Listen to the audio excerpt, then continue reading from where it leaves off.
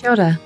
Welcome to Business Your Way, a podcast where I take you behind the scenes and look at the strategies, systems, and support needed to grow and scale an online service business. Because you deserve a business that doesn't feel like work, one that gives you energy and the resources to do what matters most to you. Whether it's figuring out where to spend your time, how to maximize your profitability, or streamlining your processes so things get done quickly and efficiently, my guests and I, we've got you covered. I'm your host, Sandra Julian, Indigenous mama of three, fashion-loving sewist, and business strategist. Each week, I want to help you dream big, plan well, and do the work to grow and scale your business your way.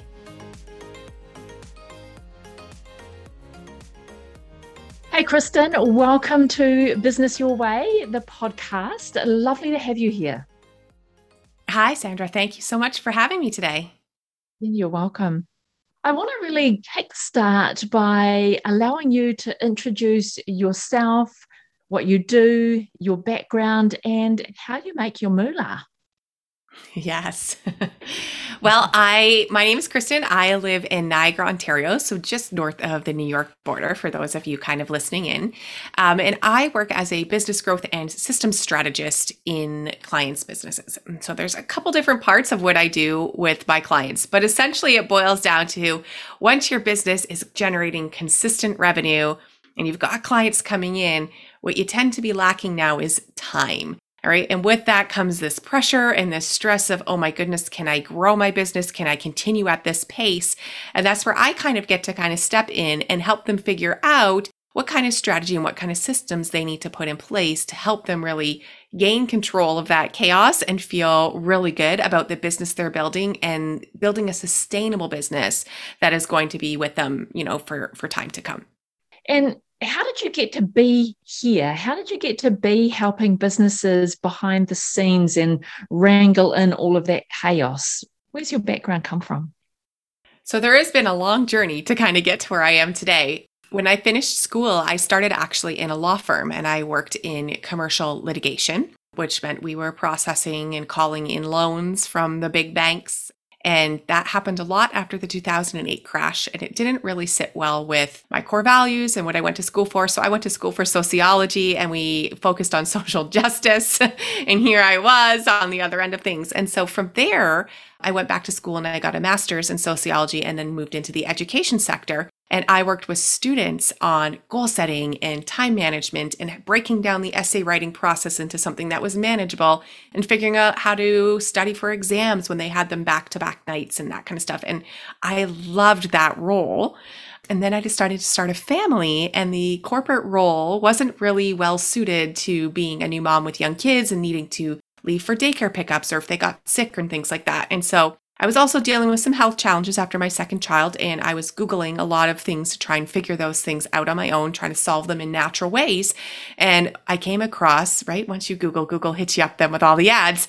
And I started getting targeted with ads for health coaching. And so I looked into that and I got certified as a health and life coach by the Health Coach Institute in Chicago. And I started to build an online coaching business. And so like anyone else who is new to the online space, especially somebody who has no background in business, I started taking all of the courses I could get my hands on. And through doing that, you join numerous Facebook groups and what have you. And what I found was because I had taken so many different courses, I had all of this knowledge that perhaps these students in this group didn't have. And I was spending all of my time helping them figure out the next steps and the next pieces to grow their business. And about 6 months into that, my partner says to me, he says, "So how's your business going?" And I'm like, "Well, I don't have any clients." He's like, "How can that be? You've been up there every night working at it for 6 months." And I said, "Well, I haven't exactly been marketing my services. I've been helping all these other coaches." And that's kind of when things came full circle. And I'm like, wow, I was 7 years of project management in corporate and commercial litigation, working in the university environment, teaching the students all these things. And now it's come full circle. It's like, this is it. This is the right space for me to kind of bring all of these pieces together and create something that's going to have an impact on the world at the level I want it to have. And so then I got certified to become a director of operations. And, the rest is kind of history from there. Nice. And so helping businesses behind the scenes, are you still helping health coaches, or what does your ideal client look like? Yeah, so it's not just health coaches, and actually I've been working less and less with health coaches, and I don't, for no particular reason other than just that, I have different niches coming to me now. And so I work a lot with online service providers.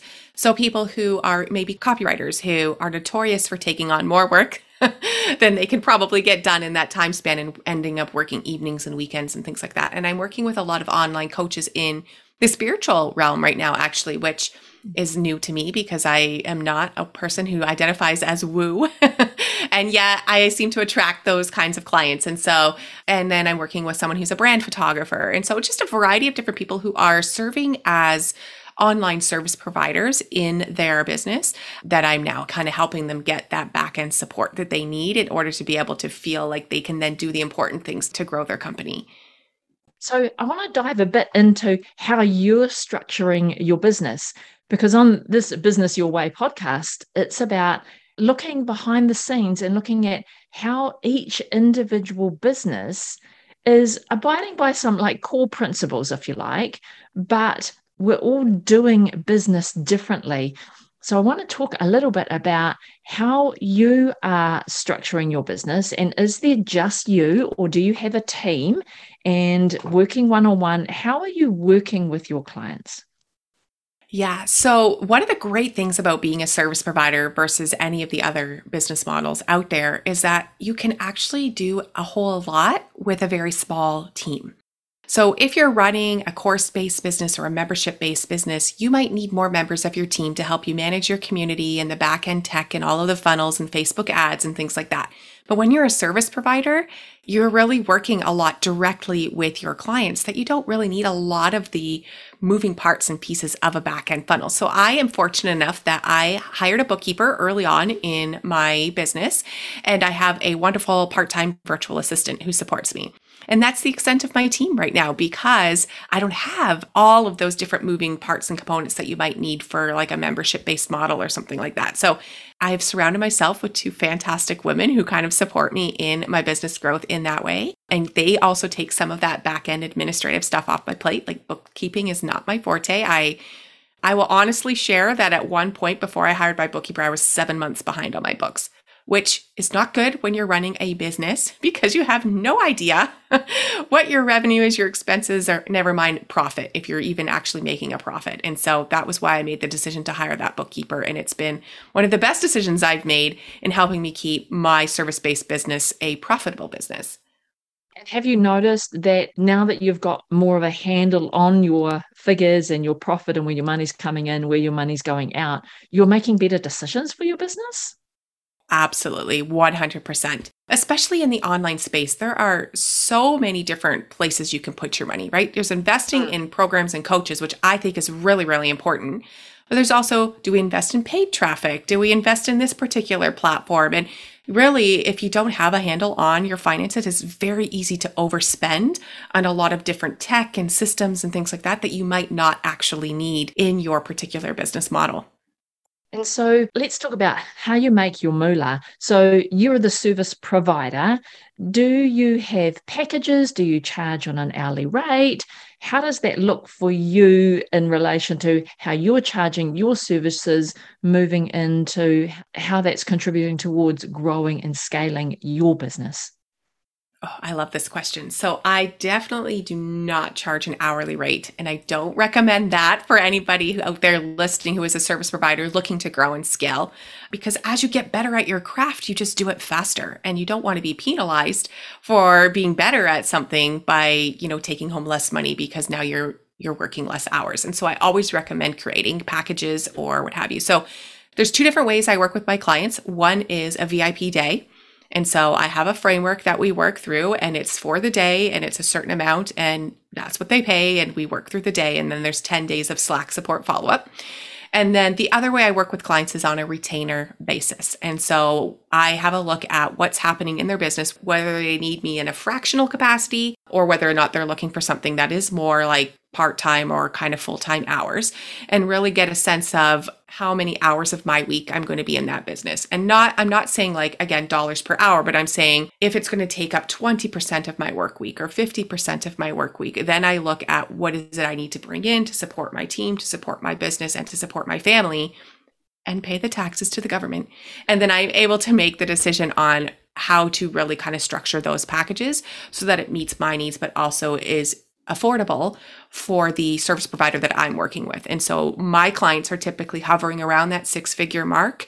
And then my retainer clients are typically hovering around the $500,000 mark.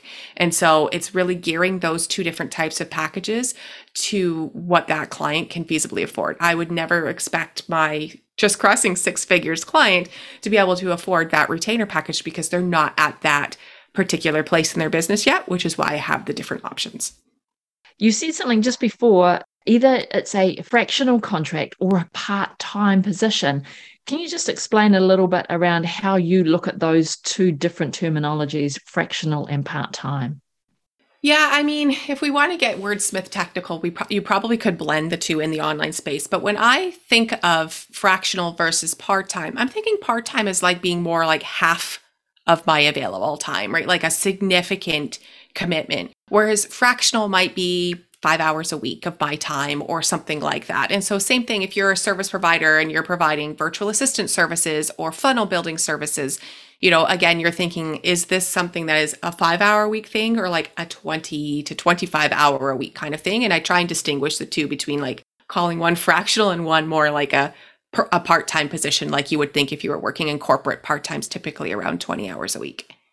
That's a good differentiation because I've heard that term fractional more and more frequently, whereas before it was just like I was just part-time, and part-time meant anything between 5 hours and 30 hours, if you like. So that's good to differentiate how you look at that. And so as a service provider, how are you thinking about scale in your business? Because working one-on-one with clients, it only gives you a certain amount of hours in the day. So only then a certain amount of income to come in once you've allocated your full hourly week out to clients. How are you thinking about scaling as a service provider? So that was one of the reasons why I added in the VIP model, because again, I can offer one VIP day a week. Right now I just do 2 a month just because of the phase of my life that I'm in right now, but I could scale that up by moving to 1 a week. I could scale that up to moving to 1.5 a week or 2 per week on top of my retainer clients. And so when I think of that, I'm thinking again, for the VIP day, they're paying for the day rather than, you committing to an ongoing type project. And so from there, I can slowly increase the rates of those VIP days in order to kind of scale my business a little bit more. Or perhaps down the road, I might consider doing, some passive income kind of product that leads them into the VIP day. But right now, as a service provider, I feel like I can scale just by deciding how many of these I want to offer each week and kind of playing around with that, what feels right to me before I hit my capacity and get myself, start to decline in my self-care. And then also, like, again, the more buzz you generate it, the more you get known in the space, the more, again, it depends on what you do, but the more your service is deemed as like quote unquote valuable, then you can start to increase your rates and your fees according to that, right? So again, it depends on the pain point that you're solving. If it becomes a big enough pain point for your audience, you can scale by increasing your fee or your rate, for what it is that you're doing. Would you ever consider having someone else come into your business to serve your clients in the same way that you are? Yeah, I have contemplated like building out kind of an agency type model. For me right now, it's not the right business model just because I have young children at home still, and the amount of time and effort it takes to be able to train somebody to do it your way, to start taking that on. There is an overlap there where you're actually doing a little bit more during that training process before you end up doing a little bit less. And right now, I just don't have the capacity to do that little bit more while my children are the age that they are. But it's definitely a model I would consider maybe when they're teenagers and they no longer care as much about mom in bringing on somebody else to kind of be like a clone or a duplicate and training them in my framework to start delivering on some of that service. Yeah. Nice to know how you're thinking about that.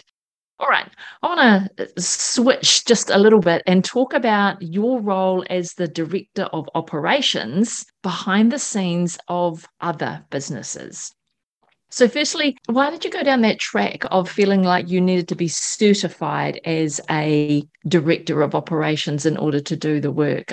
Like, talk me through what led you down that path. Well, there's definitely a couple of pieces to that. First is that I was working in university. I had already received a master's in sociology. I was just very geared to education and certifications and indoctrinated in the academic institution of needing credentials and qualifications. And so that was definitely a big part of it. The other part is for anyone who's familiar with the StrengthsFinder test, learner is in my top 5 strengths. And so, my husband actually jokes that if learning was a job, that would be the only job for me. Like if I could get paid to learn and that's all I ever had to do with my life, then that would be the best job for me. And so I'm always learning. And then the other part of that was a mindset component. Honestly, Sandra, if I'm being 100% honest, is there was in my mind a mindset of if I'm going to charge people to do this and I have not been to business school and I don't have an MBA and whatever, I need to get some kind of qualification or credential. Now, after doing a lot of mindset work, I realized that that's not necessarily the case, but at the time I was chasing that qualification or that credential to ease my mindset around the service that I was going to be providing. That's super honest. Like, I really appreciate that, like, level of honesty and going, it was all in my head and how I was thinking about what I needed to do in order to charge money, because that's a huge part of it too, is being in business.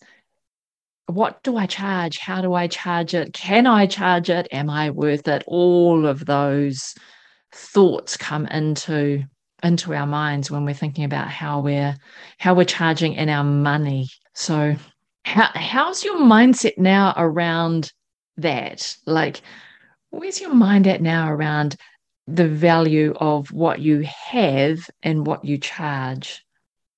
I have since learned that a lot of the value that I bring is not necessarily translated directly into money. So when we're talking about operations, that's on the back end of your business. It's a little bit harder to start to see the return on that investment versus like front end marketing, right? You hire someone to build a funnel. As soon as that funnel, hits the amount of money that person paid to build it, that you've repaid for that return on that investment. But on the back end, it's things like time and stress and how you feel about growing your business. And so I've had to come to terms with the fact that the value that I am contributing to that business or that, that business owner's mindset is not always reflected in dollars and cents.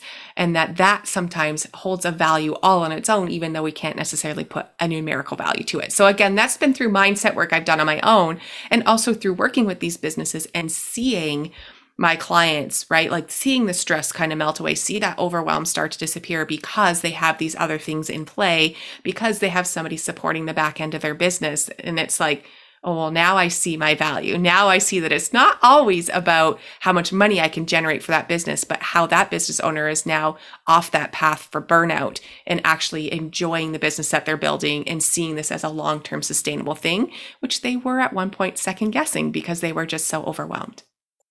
So how much of what you're doing with your clients, you're coming in because they want their back end sorted, they want a more streamlined, smoother way of operating their business so they're enjoying it more. How much of that work that you're doing with them involves that mindset piece, even though you've come into like, let's put some systems in place, let's put your SOPs in place, let's work out what you're automating, what you're delegating, who's doing what, in order to free up that business owner of that time, pressure, stress. How much of your role is, I don't want to say holding their hand, but really walking them through the way that they're thinking to get from overwhelmed to streamlined?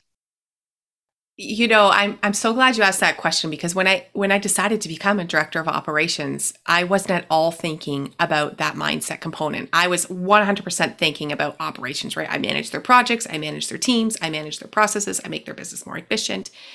And then I got into the role and I was like, oh, wait, there's an element of coaching and mentoring here, which thank goodness I went through to become a health and life coach because I had that, skill set to kind of equip with that. But there are many business owners that do need that support because they're not quite ready to let go and can fully delegate and fully trust and fully support, that system or that process that you put in place. It does require some mindsets, some shifting into seeing themselves more as a CEO versus a freelancer or versus, just somebody who's got this little side business. And there is quite a bit of it, and it can't be rushed. It comes with the development of your relationship with that person. But I would say there's definitely a larger mindset percentage than I ever thought when I got into this role. And it is that relationship piece. Once you become comfortable in that relationship and there's trust built in the relationship, like I work with clients like intensely for maybe 6 to 12 months at a time, and you're talking to each other constantly. And it's the building of that relationship over time that really gets them moving from where they were thinking about where they needed you to then, oh, this is what I really needed, and this is how this works. So yeah, it's interesting to hear you say the same, as like it really comes down to that relationship that you're building with them and how that moves over time. So good. All right. So, Director of Operations, when does someone know that they need a director of operations to come into their business? When is the point that they're like, how do I know I need this person and I don't need just someone to offload my social media to, or someone to offload my podcast editing to? How will they know when that's the time for them? Yeah, great question. So, I mean, there's multiple components to it. First, there is a financial piece. You have to financially be able to bring on a leadership member in your team, knowing that they are not the implementer, right? They are not the one doing the posting. They are not the one scheduling out your emails or building the back end tech funnels. So you have to have all those people on your team already and be able to bring in somebody else to kind of oversee that. So part of it is financial. So you should be looking probably at being at the $500,000 mark or higher to bring in a director of operations. But the second part of that is looking at how are you spending your day? And, if you are spending the majority of your day answering questions from your team or managing different things going on between your team members, then that's a good indication that you're ready for someone to come on in a leadership capacity. I like to think of, are you becoming like that bottleneck of your business where people cannot continue with their tasks until you've given them this next answer or this next piece? Then you know that you're spending the bulk of your day just managing your team instead of actually being able to do that creative work, the networking, the content creation, whatever it is that you need to do to take your business to that next level. So that's typically when I say, like, if you're spending your days managing your team or always in your project management system trying to check on things and answer things and move things around, then it's likely time to bring in a leadership member. And so Director of Operations sits in a leadership role and manages the team, manages the processes. Is the Director of Operations more like the 2IC? So like second in charge? Yes. Yeah. So they're like the right-hand person. Yeah, absolutely. So it would be like your CEO, and then next would be your director of operations. And then they would oversee your team members, right? So they would then be, like I said, responsible for your projects and making sure they're running on time and running on budget and everybody's delivering what they need to do at the level or the outcome that's expected for that company, right? Typo-free, links where they're supposed to be, everything kind of functioning as is. And then they're managing the team as well, making sure everybody is performing the right role and that they're doing, you kind of do some performance management there. If it's not happening or if a team member is constantly missing deadlines, they're also kind of trying to navigate that and figure out what's going on there. They're managing your team culture too, which is really, really big in the online space because everybody's all over the world. How do you create a cohesive team culture so that people can see that they're part of something bigger and not just somebody just doing a particular task, on their task list?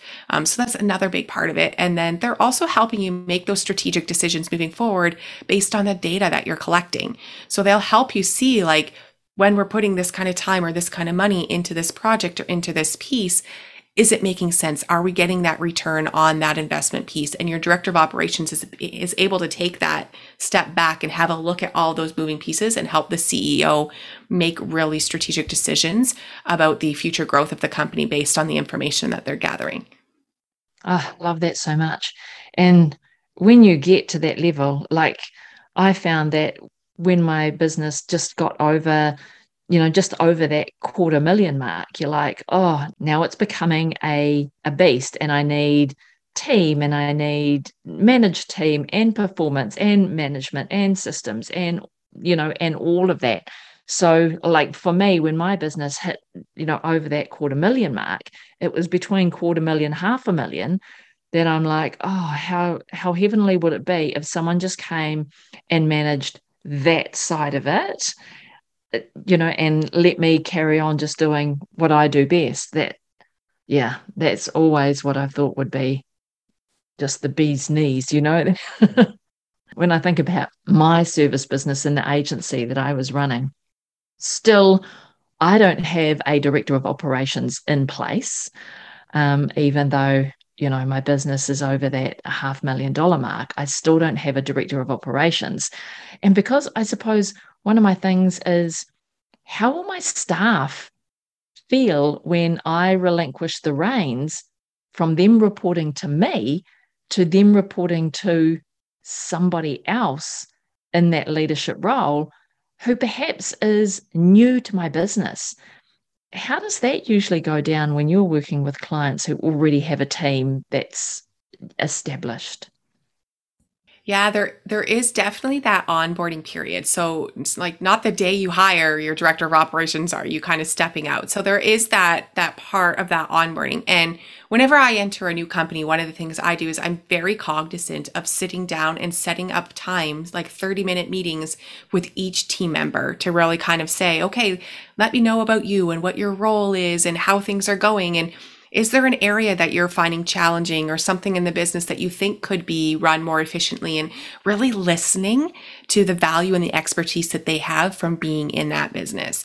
And then typically once they see that and they see me starting to make some changes and start to implement some of their suggestions and really taking their knowledge and expertise to heart, then they start to see like, oh, okay, this isn't somebody that's just going to come in and like do her own thing. She really values our input. She really is listening to what we have to say, and she's trying to make all of our lives easier. And so then there is that, again, that team building portion where they start to think of, okay, this is the right person for me to now take this problem to, rather than a CEO, because she's going to be able to work a solution, or we're going to be able to kind of come up with some kind of scenario to fix this issue and make my life a lot easier too. So I think there is, like I said, there's that onboarding period, but it's really important to right off the hop to start building relationships with the existing team members so that they don't necessarily see you as like a new boss that, knows nothing about the company, but as somebody who truly is invested in their growth with the company and wants to make their lives easier. And you're kind of the person that's going to try and facilitate all of that. And how much do you need to know about the business that you're going into? So there's some technical expertise. So if you're going into a health business who are delivering health service, or if you're going into someone who's delivering event management, or someone who's delivering digital marketing, like how much do you need to know about the business that you're going into? That's a great question. So as a director of operations, the role is to know the operations and how it can be applied to that business type. So if you're dealing with a service-based business, a product-based business, a brick and mortar business, you really just kind of need to know the business type to know what kinds of operational things you're going to be kind of coming across. In terms of not necessarily knowing anything about photography or branding or supplements or something like that, that's not as big a problem, because as you're onboarding into the company, first of all, you're going to sit down with the CEO and you're going to do their strategic planning. You're going to find out their vision and their mission and what their products are. And you're going to learn all of those things as you're onboarding into the company. But again, there's other people in those seats. There's somebody else that's coming up with the content. I'm not creating the content, so I don't necessarily need to know the nitty gritty of all of those fine points and the top tips or ways to do this, because that's not my role. Somebody else, typically the CEO, is still doing that content creation. My role is to look at, how can we make this efficient? What's our return on investment for this time? If we're paying for an editor to edit these videos, right? Are we getting more views from the edited video versus the real vulnerable lives that we're just doing on the fly? And sit back and look at that versus necessarily looking at, do I know anything about brand photography? Not really, but I do know about operations, and that's where my value is in the business. Great. So if someone's looking to engage with a director of operations or get that type of person into their business because they're right there, they don't necessarily need someone who knows anything about their industry? No, because you're hiring them for their operations expertise. And just by onboarding into your company, they are going to learn about your industry. They are going to learn about your products and your services and all of those things, because they're going to be starting to collect data on them. They're going to be starting to set up processes around them. And also they're going to interact with your team. So your team members are, who have been working in your business are going to know a little bit more about that. But it's not necessary for me to know about brand photography or interior design as a whole when I get started, because again, I'm going to learn as I go about those kinds of things. But my area of expertise is in operations, and that's why you're hiring me. You're not hiring me to be a second CEO in your business or a content creator in your business where I might have to know more about the industry. You're hiring me for the operational side of things. Perfect. Excellent, Kristen. Well, I could go on and keep talking about and exploring all of these things, but I really wanted to keep these episodes, quite short and succinct and full of good value, which you've really outlined how a director of operations can help a business, and given us a little look behind the scenes of your business to see how you are structuring your business right now, the things that you have been thinking about and what works for you and how you serve your clients. So I really appreciate you coming in and sharing all of that goodness with us. But can you share with us how people can connect with you if they want to talk more with you about the business of director of operations or engaging with a director of operations? Yes. So I am primarily on Instagram. Well, I'm not dancing on the reels. I love DMs. And so if you would love to shoot me a DM and let me know what your biggest takeaway is from this episode or any question you might have about interacting with a director of operations, I would love to see you in my DMs on Instagram. Thanks, Kristen. Appreciate you being here today, and I will talk to you again real soon. Absolutely. Thank you so much, Sandra. Thanks for joining Kristen and I today. I really do hope that you found this episode valuable in taking a dive behind the scenes of Kristen's business as a solopreneur and a service provider that she is working directly with her clients, delivering a done-for-you service. And that how she has also got support in her business to support her helping her clients while she's not an agency model. So that was super interesting to take a dive behind and look at the kind of support she has as a solopreneur. Also really good to know when you'll need a director of operations in your business. I've also heard this position called an integrator. I've been implementing the EOS system into my event agency, which is the Entrepreneurial Operating System. And it's all documented. You can read about that in the book Traction. This episode really gave you a look at when your business might be ready to bring on that integrator or director of operations role, and the skill set needed by that person isn't someone who necessarily knows your industry. They just need to know how to operate a business and what to look at in your business to help you focus on the things that only you can do in order to continue to grow and scale your business. If you're not quite there yet, but you want to be more organized and get your systems sorted so that you can finally delegate and automate the tasks in your business in order to reclaim your time, then go get your hands on my business systems cheat sheet at sandrajulian.co/systems. And then before you go today, I would really love if you could hit subscribe so that you get new episodes when they're released every week. And if, like me, you listen on the Apple Podcast app, then I'd appreciate if you could rate the show and leave a quick review. What this does is it helps us get this podcast, while it's in its early stages, out to more people who are interested in looking behind the scenes of a service-based business and running their business their way. So a quick rate and review would be highly appreciated, and I will give you a shout out on the podcast in the next episode. Alrighty, my friends, that's all I have for you this week. I will talk to you again real soon.